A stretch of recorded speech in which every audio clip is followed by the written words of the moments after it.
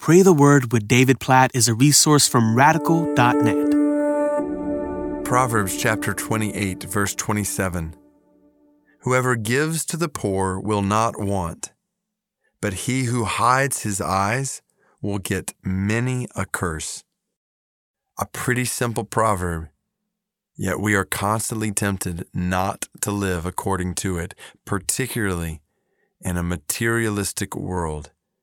Whoever gives to the poor will not want. I love that phrase.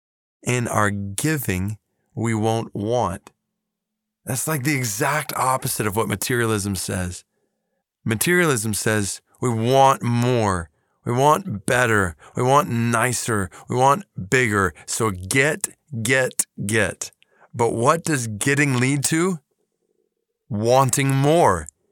And getting more leads to wanting more. Getting bigger leads to wanting bigger. Like our tastes can never be satisfied. When you're tasting of the material things of this world, they create a longing for more and more and more that never leaves us satisfied, never leaves us content.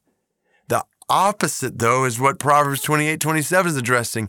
He who gives to the poor will not want. Like we'll be free from this quest for more and more and more and more. Instead, in giving, we will find contentment. In giving, we will find joy. In giving, we will find satisfaction for our souls. In giving to the poor, we will find our joy, our good. Whoever gives to the poor will not want. But he who hides his eyes will get many a curse.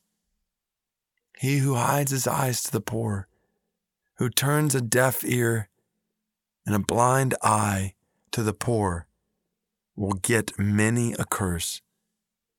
This is so dangerous, isn't it? Like it is possible, especially for those who are not poor, for those who have the basic daily necessities of life, and not just necessities, in many cases, most everything we could want. And when we have these things, if we're not careful, we can turn a deaf ear and blind eye to the poor. We can go on with our lives, business as usual, enjoying the things that we need and the things that we want, and never giving second thought to those who don't have those things, to those who are impoverished. But when we hide our eyes in this way, even implicitly, almost unknowingly, it leads to curse. So open your eyes, the Bible says, and give to the poor. You will find joy. You will find good in giving for the good of others. Oh God, please help me. Please help us to give to the poor as you would have us. Lord, help us to give generously, cheerfully, sacrificially, willingly, in light of urgent need in people's lives right around us and far from us. We pray that you would cause generosity and blessing to abound to the poor through our lives, through our families, through our churches. God, please may it be so.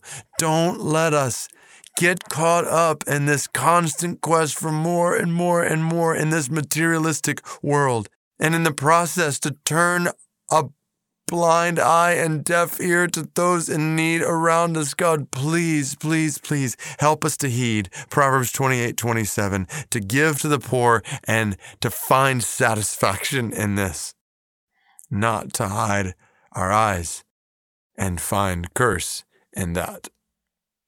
In Jesus' name we pray. Amen.